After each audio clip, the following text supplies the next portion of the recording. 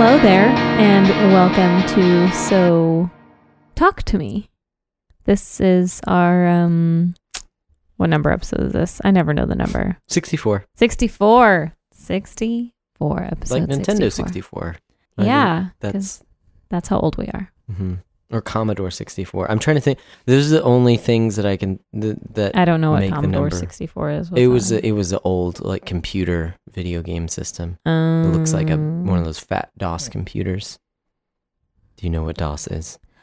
No. Oh, okay. Well, there you go. It was back when floppy disks were actually floppy. Oh, gotcha. So, yeah, fun times. Anyways, that's my 64 connotations. That's all that comes to mind when I think of 64. All I know is that we've made it to 64 episodes. We've made it this far. Pretty crazy. 64 weeks. Pretty cool. That's a lot of weeks. It is. It is. So how's it going this past 7 days? It's been all right. Oh. Well, just because the kids have both been under the weather. Yeah. So, and I spend all day, every day with them. So. All day, every day? Yeah. All day. Yeah. Every day. But, yeah, they haven't been too bad with their colds. Mm-hmm. Just kind of whiny, which is to be expected. But other than that, pretty good. Thanksgiving was awesome. Yeah. It was delicious. It was, indeed. Got to spend time with family. Always love that. Mm-hmm. And yeah, did some Black Friday shopping and decorated the house all Christmas-like because I had been telling Oliver for weeks that we were going to, well, I say weeks. It was probably more like a week. Yeah. It just felt like weeks because he kept asking and asking like and asking. every day. Yeah. We finally decorated our tree. So I told him we would after Thanksgiving. So the day after Thanksgiving, we put up our tree. Mm-hmm. He loves it. He's just all about everything Christmassy. Mm-hmm. The Christmas trees, all the lights. He's not, I mean, he doesn't know anything about Santa Claus, but he just loves all the Christmassy stuff, all the decorations and everything. Mm-hmm. And Josie just likes to take the ornaments off the tree and throw them or put them in her mouth. Yeah, I mean, that much was inevitable. I was kind of, yeah. I figured that's just going to happen from now until whenever we put the tree away. Yeah. Many a broken ornament. Yeah. Yeah. But good thing we don't have any glass ornaments. Yeah, seriously. I was actually surprised that she broke a few of them because they're not supposed to break. I mean, they're thin plastic, so it happens. They're not supposed to be thrown either, so. That's true. You know, that's just how it goes sometimes. But yeah. You forgot part of our Thanksgiving. Oh. Happened right after we recorded our episode. Something very special with Oliver. It's probably a couple hours after we recorded our episode because we got the kids up, we got them ready. Oh, that's right. I forgot that we recorded it on Thanksgiving in the morning. Yep. Yeah, poor Ollie. Well, he was the first one to get a little cold. Mm-hmm. Josie has it mostly now. He's still kind of hoarse and congested. Like you can tell that there's still some yucky stuff in his chest, but he's for the most part pretty much over it. But yeah, it was like Thanksgiving. I think unfortunately, it was probably when it hit him the hardest was the cold. Yeah. And then he also hit his head. Mm-hmm. The hardest he's ever hit it. Yeah. Gosh, that was freaky. Mm-hmm. He just I don't know what he was doing. I don't know if he was running or just walking, but he tripped and like hit his forehead like right on the edge of the door. So like the door was, you were in the bathroom. Yep. And this was he hit his head on the door to the bathroom. And so the door was open. So it wasn't like he hit it and it closed or anything. Like, no, he like hit it straight on, like the door didn't move. and within maybe a second, it was just like this huge bubble on his head. Mm-hmm. And we were both just like, oh my gosh, what do we do? Yeah, it was probably like 3/4 of an inch, maybe an entire inch. It was huge. Across, and then maybe like half an inch. Bubbled out. Yeah. It was crazy. I had never seen something swell that big that fast. Yeah. Yeah. It freaked me out for sure. Crazy. But he was fine. Like it hurt him. He was crying, but he didn't cry for very long. He calmed down fairly quickly. Yeah. And then I was surprised. He could walk just fine. He wasn't disoriented or anything. Mm-hmm. We just put ice on it immediately, and then it went down really quickly. Mm-hmm. But man, yeah, the first couple minutes after that happened, we were both just like, what do we do? Yeah. Should we take him into the emergency room? Yeah. Yeah. Luckily, my dad's a nurse, and so I was able to call him. And after a couple tries, I was able to get through. And basically, he told us everything that we were doing was right. Like, make sure he doesn't have a concussion. Yeah. Put ice on it so the swelling goes down. And his explanation actually really helped me, is that because the forehead in particular is so shallow, there's nowhere else for blood to go. When you burst a blood vessel like that, like there's nowhere else for the blood. Like in your arm and like a meaty part of your body, it can go. There's room. Mm-hmm. Whereas it's like your skull and then your skin on your forehead, so there's nowhere else for the blood to go. So that's why it swelled up so quickly. And yeah, because he wasn't disoriented, like you said. He was walking just fine. His eyes weren't dilated or anything. Yeah, there wasn't really anything that could be done. We were already doing it all. So we went along with our plans as normal. Yep. For Thanksgiving. Ollie just had an ice pack on his head. Yeah. Yeah. Well, it was funny too, because he really wanted to wear it, but then when we were in the car, because we left probably like half an hour after that happened. Yeah. Because we were right about to leave. Like I was getting ready in the restroom, just like getting ready. Yeah, the kids were already ready. Mm-hmm. Yeah, we were ready to go. It's just, man. Yeah. Yeah. But yeah, he hit that door really hard. Yeah. Yeah. It just kind of freaked me out. Yeah. I'd never seen anything like that. And it just, didn't know what to do. But it worked out. He was fine. It did. Yeah. And, it's crazy. And the swelling went down really quickly. So we were able to go on with our Thanksgiving plans. Mm-hmm. That's crazy that was a week ago. It does not feel like it's been a week, or it feels like it's been longer. Yeah, okay, that's what I was thinking. Like it feels like it's been Thanksgiving weeks. Yeah. I don't know why though. It just feels so long ago. Yeah. Well, I was off on a retreat, a staff retreat with work, and so that feels like even that was just a day, but it feels like it was longer. Yeah. Yeah, it does. So it I don't know. I guess just a lot has happened since then.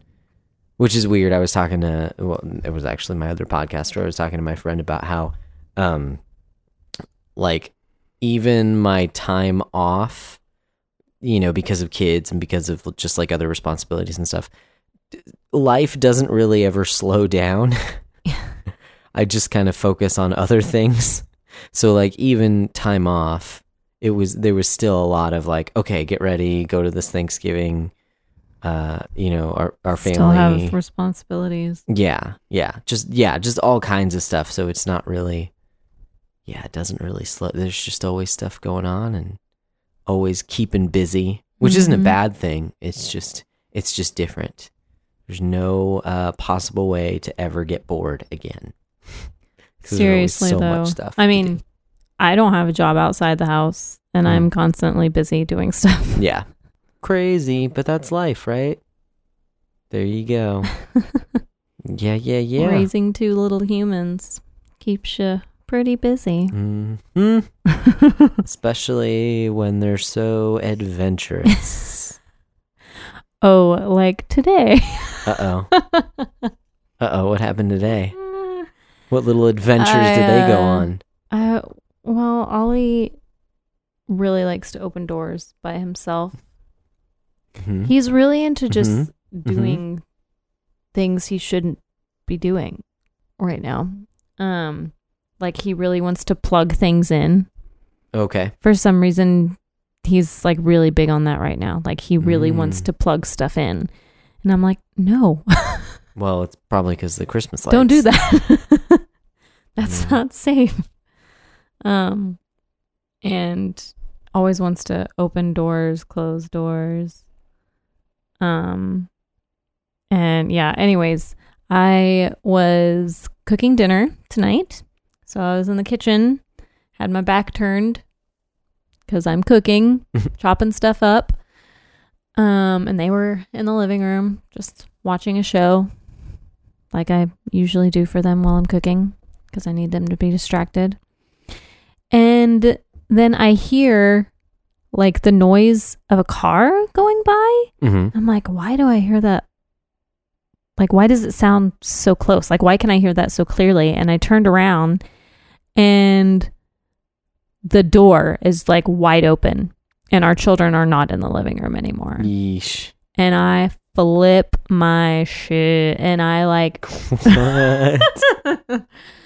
I dropped everything that I was doing. I was holding a lighter in my hand. I just dropped it on the floor and like sprinted out the door and didn't see them. Like as when I got out the door, they weren't there like right at the door. Like they weren't in our yard. They weren't Oh, wow. on our property and I couldn't see them.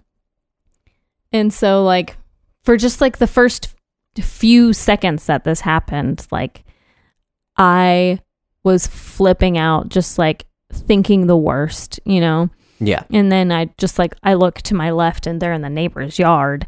But like, Okay. I flipped out.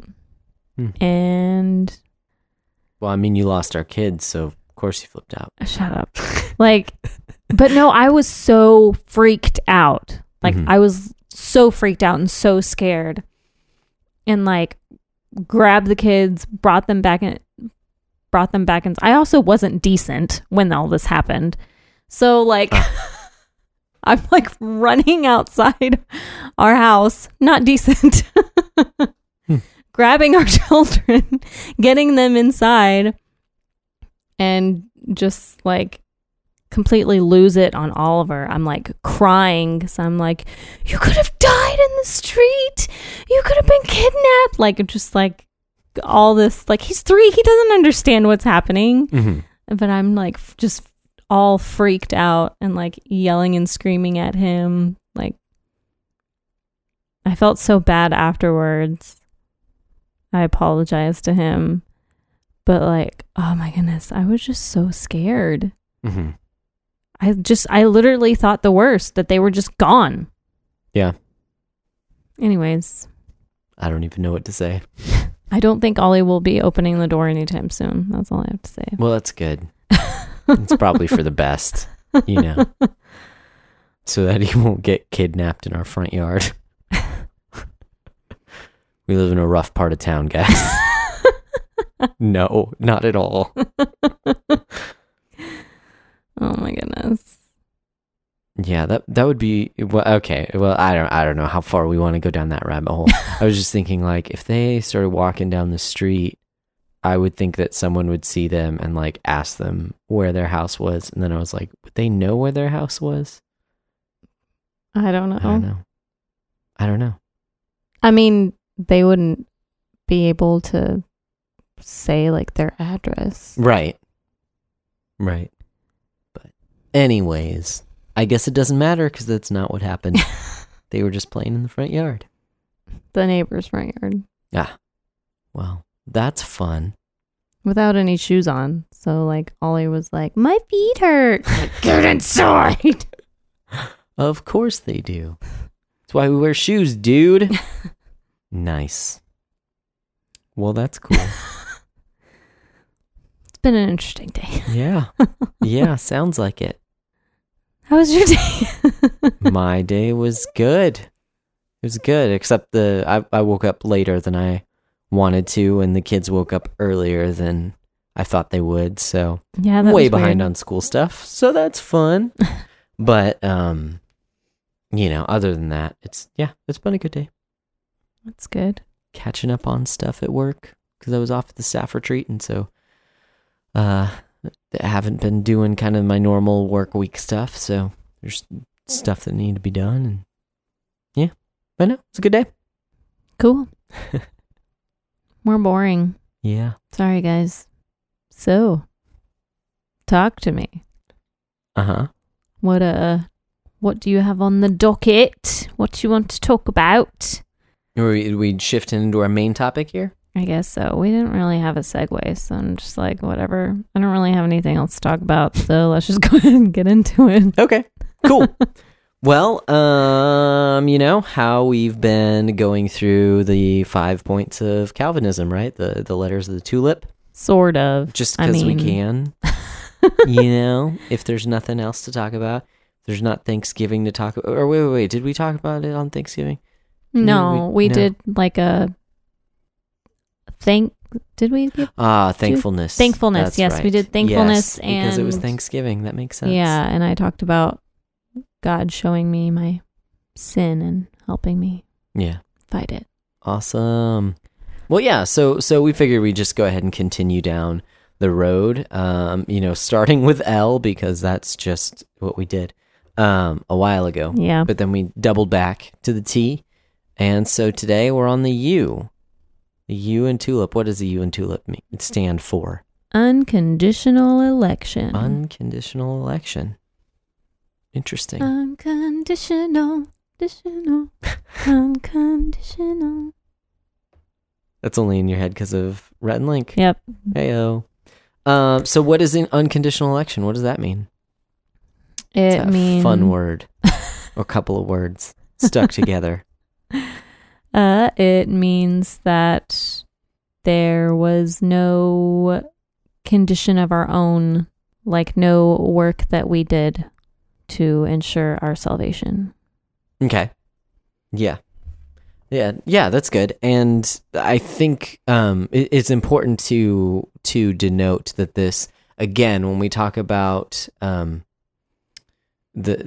especially the 5 points of Calvinism, in general, they are talking about soteriology. So they're talking about our salvation and how we were saved. Mm-hmm. So this in particular, it is talking about, the second word is election. Mm-hmm. God's electing grace and who he sovereignly he wills to save. Right. And so that's a nice offensive doctrine, I'd say, and that's something we'll be talking about.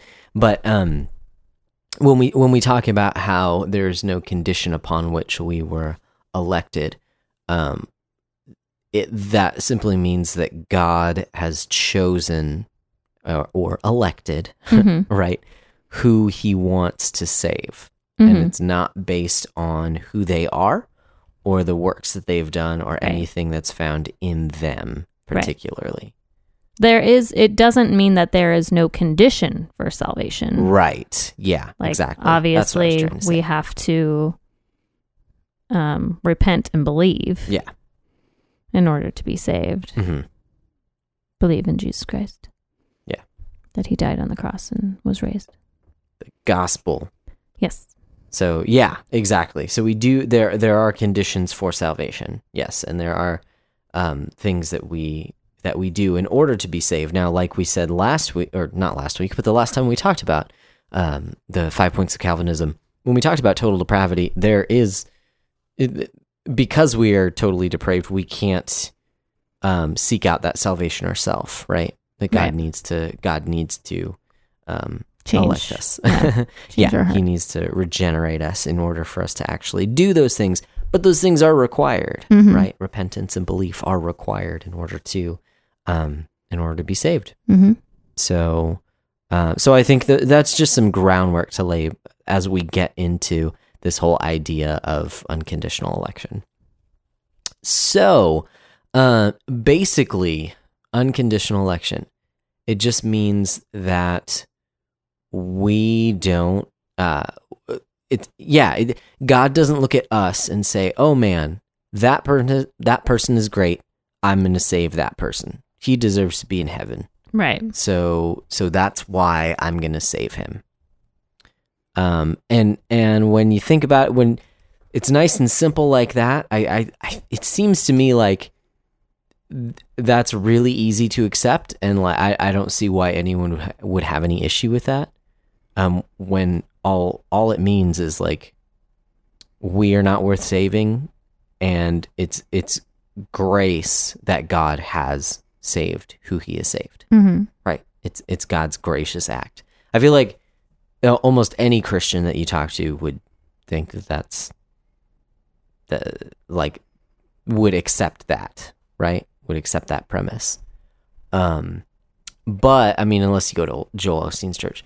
But I was talking about Christians, so I'm kidding. I'm kidding. I'm being a jerk. No, it's true. It's true that no one who goes to his church is saved. No, I'm being a jerk. That's not what you said, though. Well, okay, let's keep going. I don't want to focus on that. I want to focus on my mocking of Joel Osteen.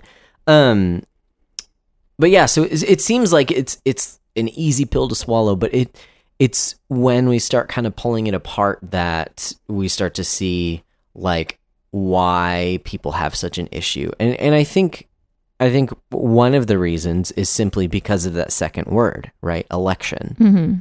That means that God has chosen some people and not others. Right, exactly. So, shocker, we're not universalists, okay? We don't believe that God has saved, that is in the final. Right. And if you are a Christian, you can't be universalist because that's not Christianity. Yeah. It is a complete distortion of Scripture. I'll say that. It's heresy to believe that it's Okay, why do you say that it's heresy? Why do you lose the gospel for believing that in universalism? Because if everyone's going to heaven, then why did Christ need to die in the first place? No, well, a Christian universalist would say that it's because Christ died that everyone's going to heaven.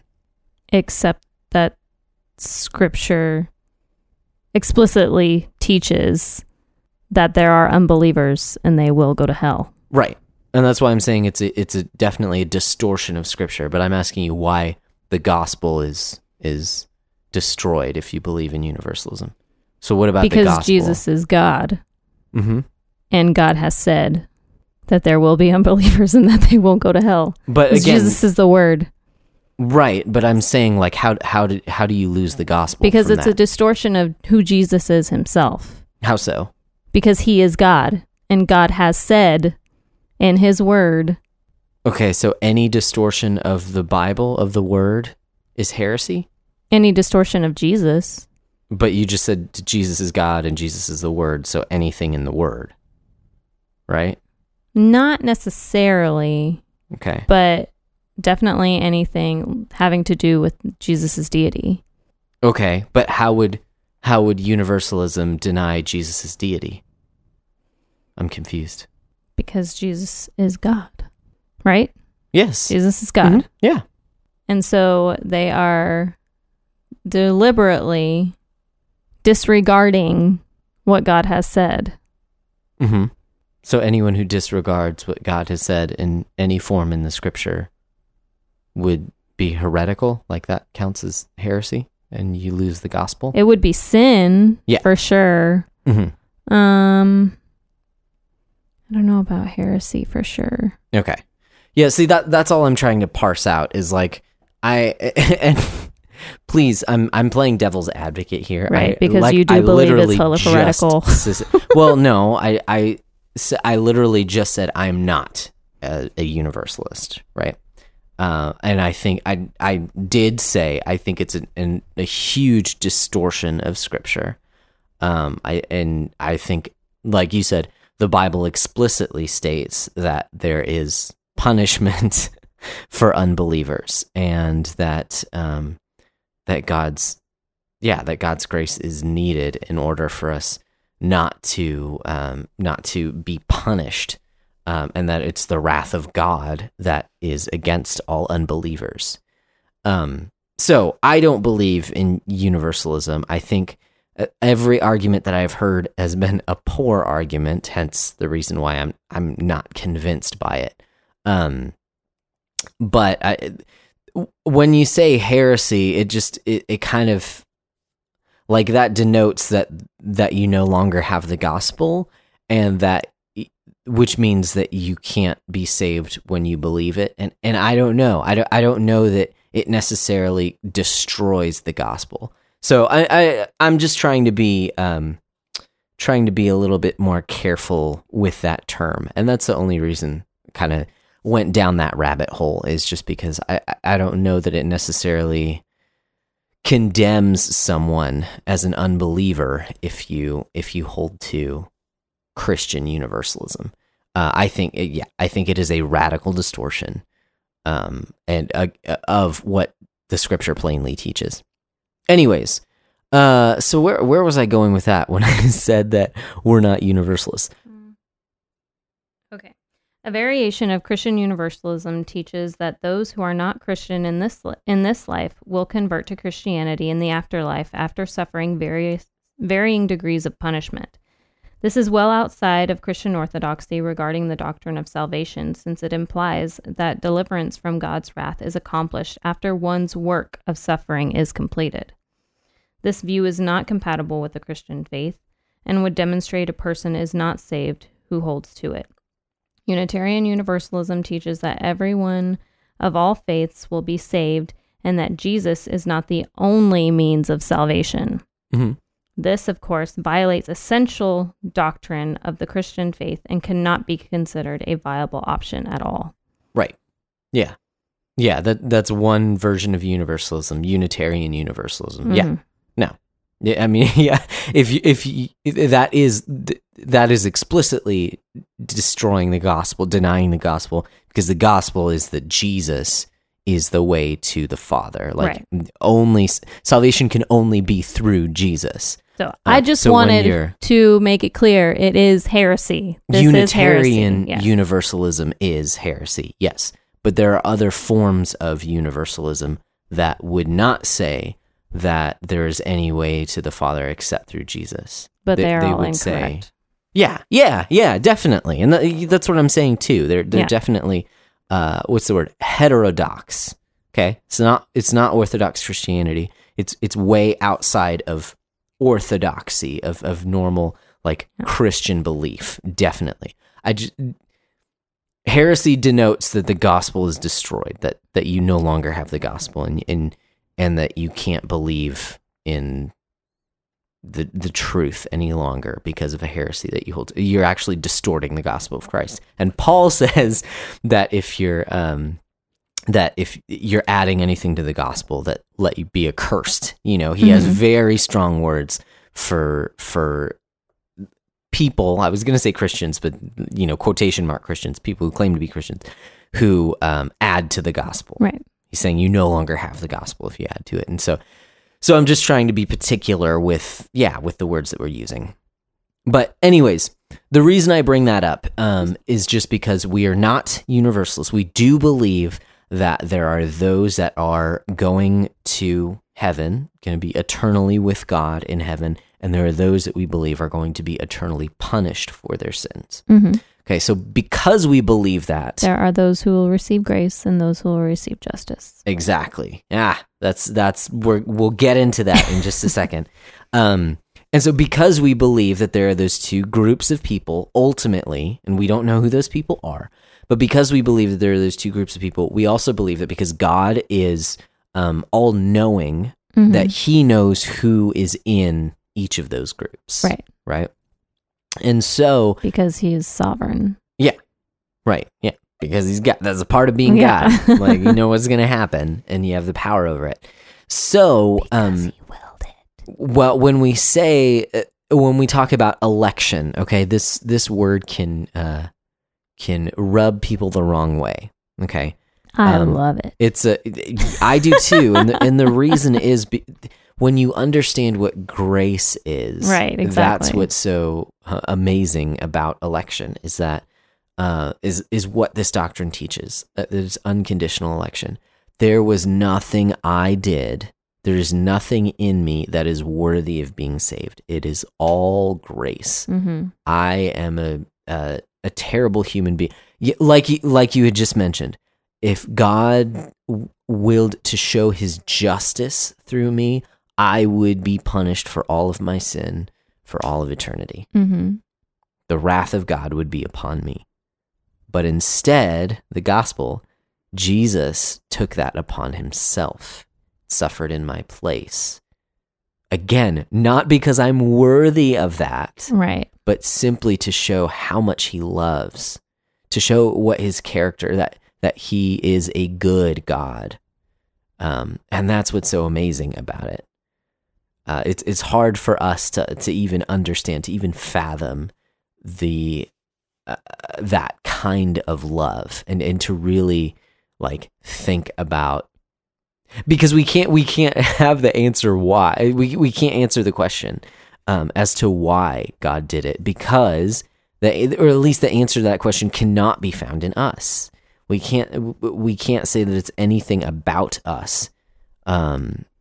It's purely because of who God is. Why is God like that? I mean, we can't answer that. It's who he is. It's who he always has been. So election. We're talking about election. The reason that it can be such a difficult word to get across. I mean, there's a number of different reasons, right? Because you're getting into the whole realm of free will. And predestination. Predestination. You're also getting into issues of fairness, like, is God really fair if he elects some to be saved and not others? Even though all he have really sinned loving? and fallen short, right, of the glory of God. Mm-hmm. Right. So is it fair of him to choose some of those sinners and not to choose others? So what? Again, at the outset, I would think is so obvious to any Christian, right? That ultimately, it's not us, that we're not saved because of us, we're saved because of God. Like, I would think any Christian would accept that. Then you start looking at it a little deeper, and then you can see a little clearer, like, okay, I can see where people would have problems with these, with this idea. I think ultimately it comes down to an issue of pride, and when you see like what that actually means when you say it's nothing about me, it that actually means like you didn't do anything to be saved. You couldn't have ever done anything. Again, I mean, not that you did not perform actions, but just that you did nothing to cause God to love you. Right. That's what I mean. So, yeah, there's a couple things. Where do you want to get? Where do you want to take this conversation? I know that we've thrown out a couple different ways that we can go with this. Well, I wanted to go to Romans chapter 9. Yes, great idea. I was listening to a video that R.C. Sproul did way back in the day. Mm-hmm. On this particular topic, and this passage of scripture he brought up, and I just thought it was really it was really neat what he did with it, because I had never even thought about it that way reading this passage in the past, or like even thought about this passage with this point of the tulip. Mm-hmm. So anyways, I'll get into it. So Romans 9, starting at verse 10. And not only this, but there was Rebekah also, when she had conceived twins by one man, our father Isaac. For though the twins were not yet born and had not done anything good or bad, a key point, They hadn't done anything, good or bad. Very important, the next two words, so that. Those are very important words. So that God's purpose, according to his choice, would stand. Not because of works, but because of him who calls. It was said to her, the older will serve the younger, just as it is written, Jacob I loved, but Esau I hated. So we see there that, and keeping in mind that like in this, stay on the mic. So keeping in mind that in this time, the firstborn male was to be given the inheritance. Most of it, yeah. He got half the inheritance, and then it was right, but it was just custom. Yeah, that the firstborn male, the lineage continued through. Yes. Yeah. Mm-hmm. And God switched that up with these twins. Right. He said that the younger would serve, that the older would serve the younger. And so we see that it was because God's choice. Mm-hmm. God chose that, not because of anything that Jacob had done, as it said previously, that they hadn't done anything good or bad. So it wasn't based off anything they did, it wasn't because God looked into the future and saw that Jacob would disobey him, or saw that Esau would disobey him, or that Jacob would follow him. It wasn't based on anything they would do or had done. It was so that God's purpose, according to his choice, would stand. Mm-hmm. And what version are you using? I'm using the NASB. NASB, okay. Yeah. He used the ESV when he was talking, so okay. It's probably a bit different. That's what I've got right in front of me as well. And where yours says God's choice, mine actually says election. The election of God. Yeah. So again, I mean, it's the same thing. Right. It is choosing ultimately. His election. Yeah. The same thing. I just because this word can be not necessarily loaded, but I think people have a problem with it.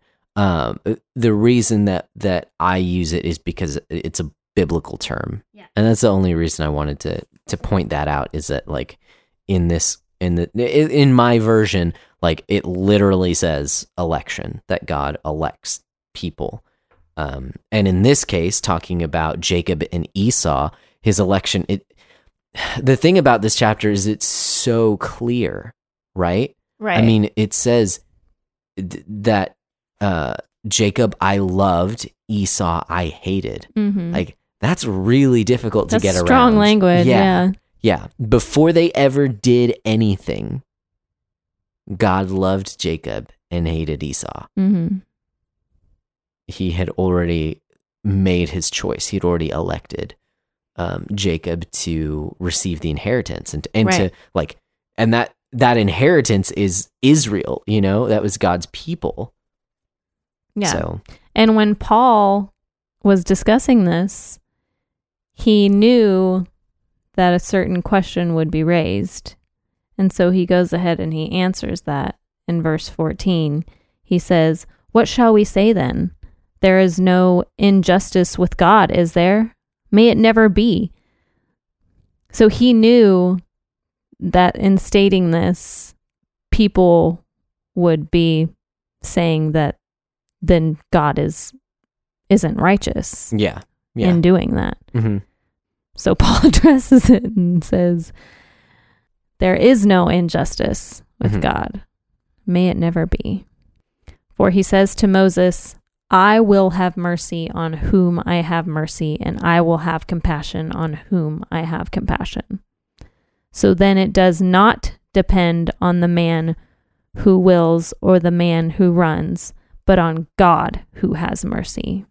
Yeah, again, it's pretty clear. So clear. It is. It's so clear. And one of the things that Sproul points out that I thought was really cool is Well, a little bit of backstory is that like you had mentioned, one of the ways that another view on kind of this idea of election and God's election is a view called prevenient grace. And so this is the way that Arminians the non-Calvinists would say, well, it's not really that God just kind of elects people based on whoever he wants, but because God sees all of human action, he can just see who is going to choose him, and then he saves those people, right? So God's election is therefore based on the person's action in some way. So it is, so it's not that, like that's the way to kind of combat this idea of that it's unconditional election. Well, no, there was a condition, and that condition is that God knows who will eventually choose him, right? Because God doesn't have to make the first move, because because God gives us everything possible to save us, and then we have to make that choice. Yeah. So therefore, it's God sees, right? Not monergistic. Exactly, and so God sees who will make that choice, and then decides to save those people. That's how they kind of get around. That's this idea of prevenient grace. Okay, yeah. And it's nope. Well, it's a pretty widely held belief as well. But the thing that Sproul points out is if that was what Paul was talking about here, okay, when he said that Isaac I loved, or Jacob I loved, and Esau I hated. Okay, if God was talking about prevenient grace and he was saying, oh, well, I hate Esau because I know he's going to sin against me, and I love Jacob because I know he's going to follow me, which doesn't work because Jacob's kind of a jerk for a long time. Yep. But because he knew that, Israel was going to follow through Jacob, therefore he loved Jacob. And he hated Esau because he knew how much of a fool Esau would become. If that's what Paul was trying to say here, then the question that he raises would make no sense. Right. There would be no reason to ask if there's injustice on God's part. Right. Because again, this is so clear. Verse 15, he says to Moses, I will have mercy on whom I will have mercy. I will have compassion on whom I have compassion. It depends not on human will or exertion, but on God who has mercy. It has nothing to do with what the person does. Right. That answer would not make sense if Paul was talking about prevenient grace. If he was talking about, well, he could have easily clarified, if the question was, well, why is God not being fair to Esau? Why is he being so mean to Esau and loving Jacob instead? Paul could have been like, well, God would see that Esau is being a jerk to him, and so therefore God chose not to save him, right? But that's not what Paul says. Right. Paul doesn't even necessarily answer the question. He just says that God is in the right. Right. He will have mercy on whom he will have mercy, and compassion on whom he will have compassion, and it does not depend on human will or human exertion. And again, I have to keep saying it because this applies to salvation. This is human will and human exertion in whom God chooses to save. This is not in how we live out our sanctification. Obviously, there is human will, there is human exertion when we repent and believe, but we are only able to repent and believe because God has elected us. Right. So it all kind of goes together. And I think we'll see that as we go through all of these points in the tulip as well, is that it's not necessarily that they all build on each other. It's that it's almost like a house of cards, right? Like they all kind of depend on each other to be true, and they all work together rather than, oh, well, the T is at the bottom and then you put the U on top of the T. No, it's all kind of, they all go together. So we'll constantly be referencing back on other points in order for it to, to reinforce our points. So yeah, this section of Romans 9 is so good and so clear. And I think, well, I mean, for almost any Calvinist, Romans 9 is kind of the linchpin, right? I mean, it's because Paul is so clear in what he's saying, now you can see, I mean, you can be sure because of this, because I also believe that because the word of God is what God has revealed about himself, that it is inerrant, that it is all true, and that it all speaks the same thing. It does not contradict itself. Right. So when you read something so explicitly clear like Romans 9, I think that clarifies a lot of other passages of Scripture. And notice what Paul does too, is that he's referencing things that God has done in the past. He's referencing how God acted with Jacob and Esau. He quotes the Old Testament constantly. Yeah. Right after what we read, he talks about Pharaoh, he talked about Moses, is saying that he'll have mercy on whom he will have mercy. So verse 17, for the scripture says to Pharaoh, for this very purpose I've raised you up, that I might show my power in you, and that my name might be proclaimed in all the earth. So then he has mercy on whomever he wills, and he hardens whoever he wills. Paul again raises another point because he knows that his audience are going to take issue with this, right? One of the first things, you're going to get upset. Okay, naturally, you'd want to get upset. Like, well, if God can... well, let me just read it, because this is what he says. You will say to me then, why does he still find fault? For who can resist his will? Right? He's saying if God hardens whom he will harden, then how can he find fault? How can we be accountable for our sin if God's the one who hardens us? Because who can resist God? So verse 20 says, but who are you, O man, to answer back to God? What will the molded say to its molder? Why have you made me like this? Has the potter no right over the clay to make out of the same lump one vessel for honorable use and another for dishonorable use? What if God, desiring to show his wrath and to make known his power, has endured with much patience vessels of wrath prepared for destruction, in order to make known the riches of his glory for vessels of mercy, which he's prepared beforehand for glory, even us whom he's called, not from the Jews only, but also from the Gentiles. So he's talking about here, I mean, it reminds me a lot of Job, how, again, he's not necessarily answering the question. You know, when Job cries out to God, like, why have you done this? God doesn't say, well, this is why I've done it. No, he shows who he is. Right. He shows how who he is and who Job is in comparison to him. And Job's answer is repentance, because he sees how good God is and how great God is and powerful he is, and how his ways are higher than our ways, how he understands so much more than we do, and how he ought to stop questioning God. Right. So it reminds me of that. Paul's answer here reminds me of that, because he's not necessarily gonna take you through a philosophical argument of how God is in the right and you're in the wrong. What he does is he goes back and he says that this is basically how God works, right? Who are you, O man, to answer back to God? What is molded say to its molder, why have you made me like this? Has the potter no right over the clay? And I think also something that we've talked about in the past is this idea, as a Calvinist, holding to these doctrines, some people can take it too far, right? We've talked about hyper-Calvinism. Right. I do believe, and I hope I continually try and stress this, I do believe that we have a will that we use, right? We are not just puppets. We're not just robots following God's will. Right. Yeah, okay. I'll leave that there. Sorry, again, I want to pick apart all these words, but I feel like I'm getting a little bit too semantic. But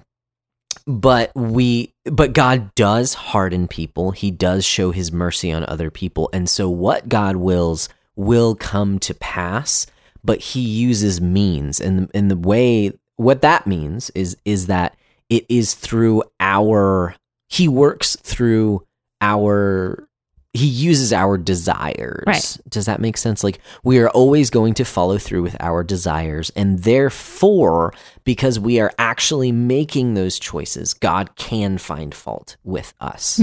Right? I don't think on the last day that anyone is going to make this argument, that anyone is going to stand before God when God judges them and say, oh, well, you made me that way, so you shouldn't punish me. I don't think anyone is actually going to believe that. I think one's going to be able to do that. Right. Either they're going to be like hiding or they're going to be bowing. Yeah.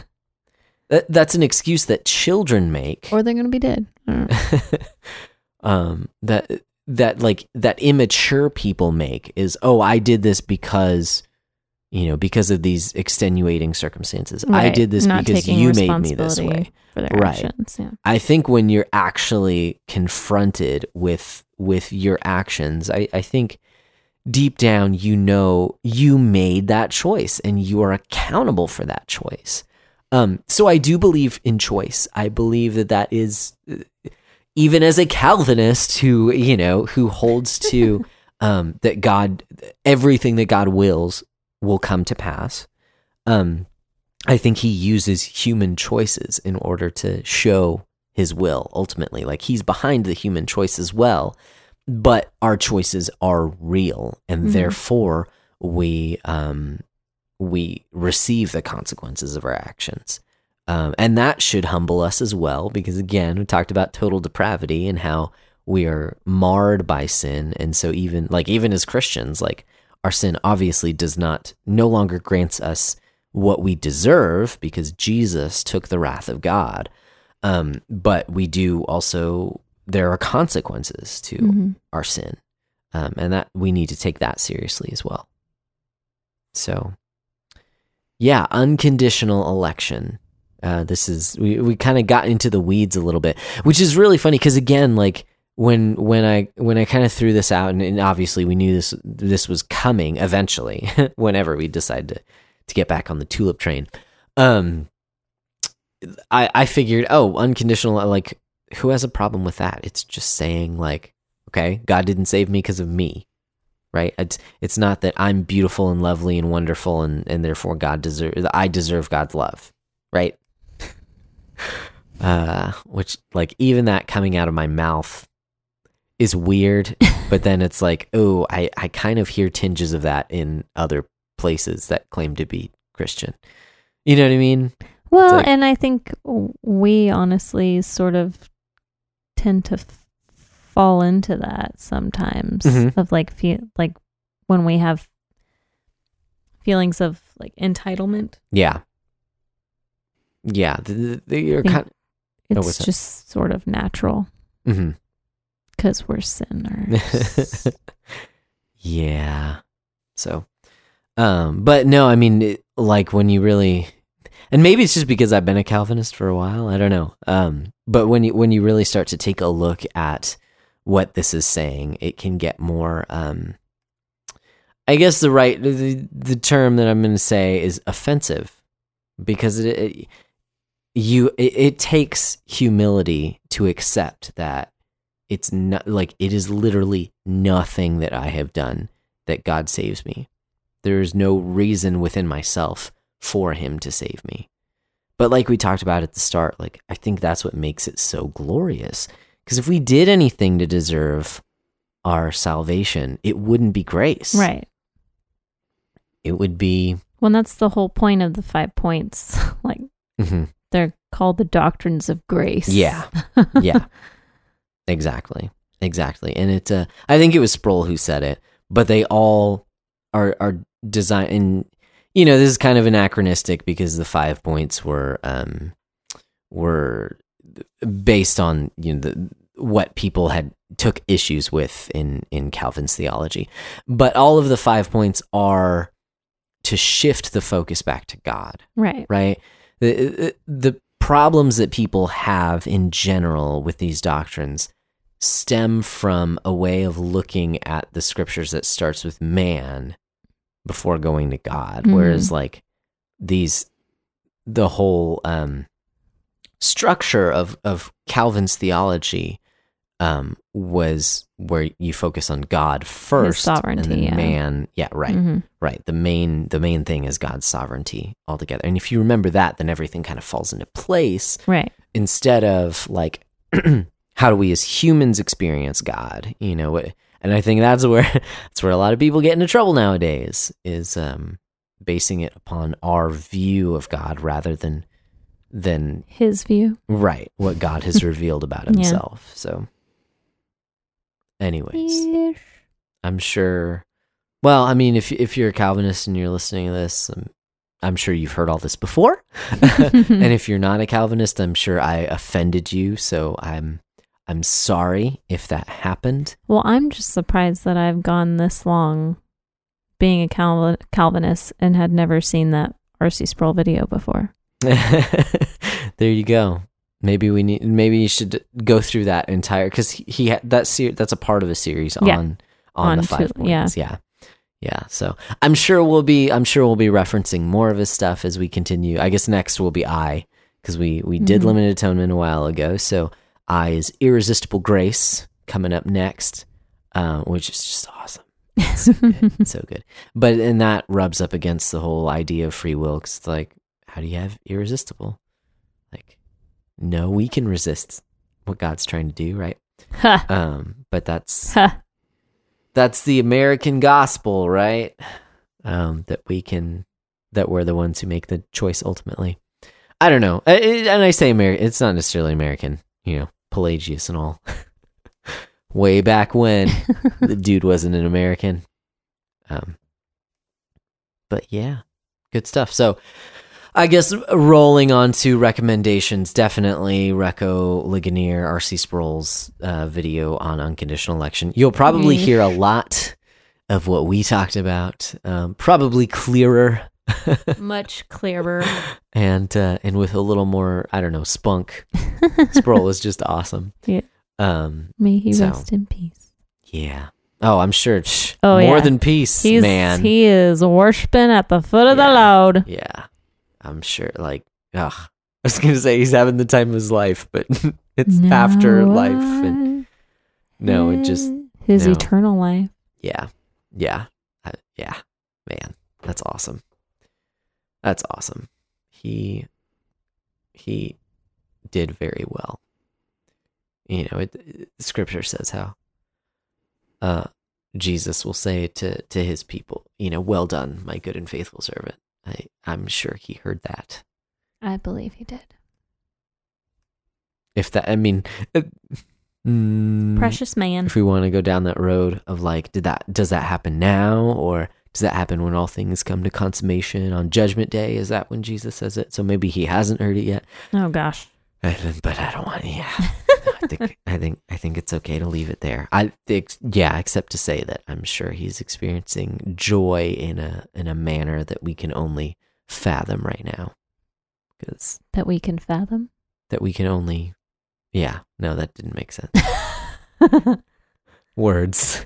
That we can only imagine. Oh gosh, what it will be like. That's literally what that song is about. That's why I said it. I know. Did you? I thought you were just mocking the song. Because you know, it was both. It was both. A little bit both. That's okay. Do you have any other recommendations? His book, What is Reformed Theology? Okay. I don't know that I've actually read that one. Yeah. The series, actually, the video is a series called What is Reformed Theology. Oh, sweet. Okay. So it's in book form. Cool. As well. It's really good. Nice. I've probably recommended it already on the podcast at some point, but I don't care. I'll reco it again. Nice. I'm trying to think how exactly to recommend this. There was a point. So like I said, I went on a staff retreat the other day, and it was day long. It was like we went out to this cool area of land. Just lots of land, tons. I think it was like tons of land, 700 acres. I think something like that. staying in cabins and whatever. It was beautiful. But there was a portion of time where Sorry. What? I just thought of Monty Python and the Holy Grail. Huge tracts of land.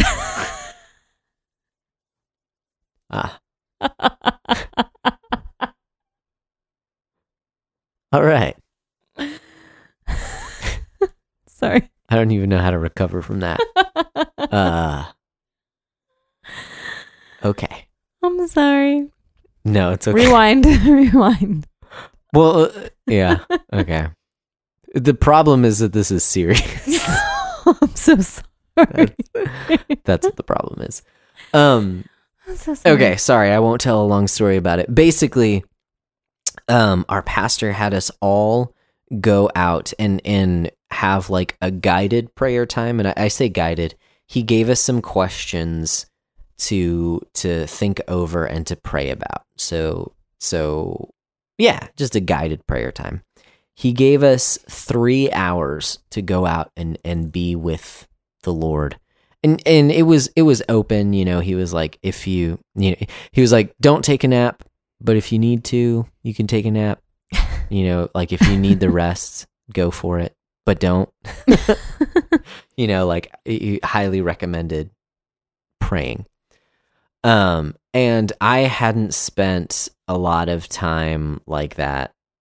I hadn't made time like that just to be with God and to pray over things. And I was very surprised by just some of the things that kind of came to mind. Because, and I guess some of the questions that my pastor had given us to kind of think over were like sort of self-evaluation questions and really kind of trying to dig deep in like some of the things that you're afraid of and how does that play out in your life.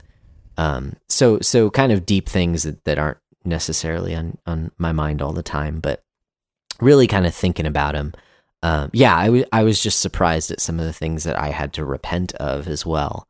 And it was really good just to spend that time with God. And I mean, I was basically taking a 3-hour hike, which was awesome as well. So,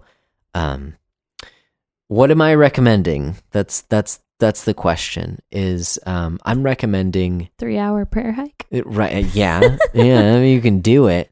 No, but I'm recommending being intentional about taking some time off to be with the Lord. That's what I'm recommending. Yeah, I won't qualify it.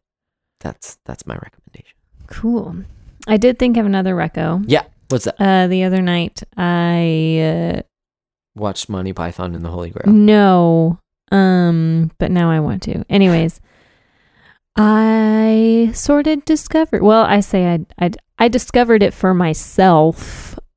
I'm sure other people have probably done this before, but I made some hot chocolate and I put some cinnamon and some whiskey in it, and it was delicious.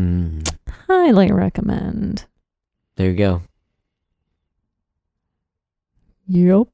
Alcoholic hot chocolate. It's really good. The cinnamon was really nice too. And it all went together really well. I was impressed. Thanks. I dig it. My own little concoction. Yeah. All right. Well, any other thoughts before we head out? Nope. All right. Well, if you guys have thoughts, send them our way. We've got a Facebook page. We like So thoughts. Talk to Me Podcast. We've got email address, so talk to me podcast@gmail.com. And we're also on Twitter, _talk to me. The Twitter. Yeah, so we'd love to hear from you if you have any suggestions, if you think we're wrong, if you think we're right or just okay. I don't know. Whatever. We're not whatever you very wanna say. active on Twitter. Not necessarily. It's more just like, hey, another episode's out, guys. Yeah, basically. So, but I mean, if you tweet at us, we will take notice. I was going to say we'll tweet back. If you tweet and I think at us, we will, but Josh will tweet you back. yeah, generally. Because It's generally me. I'm afraid of Twitter. Oh, dang, confession time. Yeah. Well, I just tend to be. I am naturally kind of combative and controversial. Mhm. Like, so I just think that Twitter would be a horrible place for me. Yeah, so here's this is the way that I see it, okay? In terms of social media platforms, because Facebook and Twitter are basically the main ones that I use. Facebook, it asks you, how are you feeling, right? Mhm. Facebook asks you, what is your status? Okay. Twitter asks you, what are you thinking? Okay. So what is in your mind at this moment? And I think that makes That's a big dangerous. difference, right? Because Twitter feels more transient to me. It's like, what are you thinking about right at this moment? So whether it's a joke or whether it's, I'm so mad at this politician, that gets thrown out there a lot. So people jump to conclusions a lot on Twitter. Not saying that doesn't happen on Facebook, but to me, Facebook feels more thought out, more intentional, just slightly. Mm. So, anyways. Yeah. I just think that the Lord has done a lot of work on me. And I think that if I were to join Twitter, I would backpedal a lot. All right. Well, then, yeah, it's probably not a good idea. I'm just really sassy, you guys. Really sassy. And sometimes that's fun and can be a Yes. good thing. Yeah. But other times it's really not. Really, really not. Yeah. So, It's probably not conducive to the general tone of Twitter yeah. to just add. Twitter throw fuel on the fire. seems just like a place of no self-control. Yeah. Right. Which Exactly. is why exactly. I'm like, I should not even go there. Well, there you have it. But if you want to tweet at us, Josh will tweet now you that back. we've bashed Twitter, yeah, you can do that. You can hit us up there. But until next time, friends, go talk to someone. Talk to your friends. Talk to your spouse. Talk to us. Talk to us. We'd love to talk to you. We like the talking. Yeah. I love to talk. Oh, yeah. You used that a couple weeks I did. ago. Yeah, it's Shrek We're not going to do that reference. again. Come on. Originality, Samantha. Originality. I quote things and sing things all the time. I have no originality. They're all from other things. That's not true. That's not true. But I'm just saying, wait a little while till you use the same reference again. Come on. All right. Well, until next time, guys. I don't care. Bye. Bye, Felicia.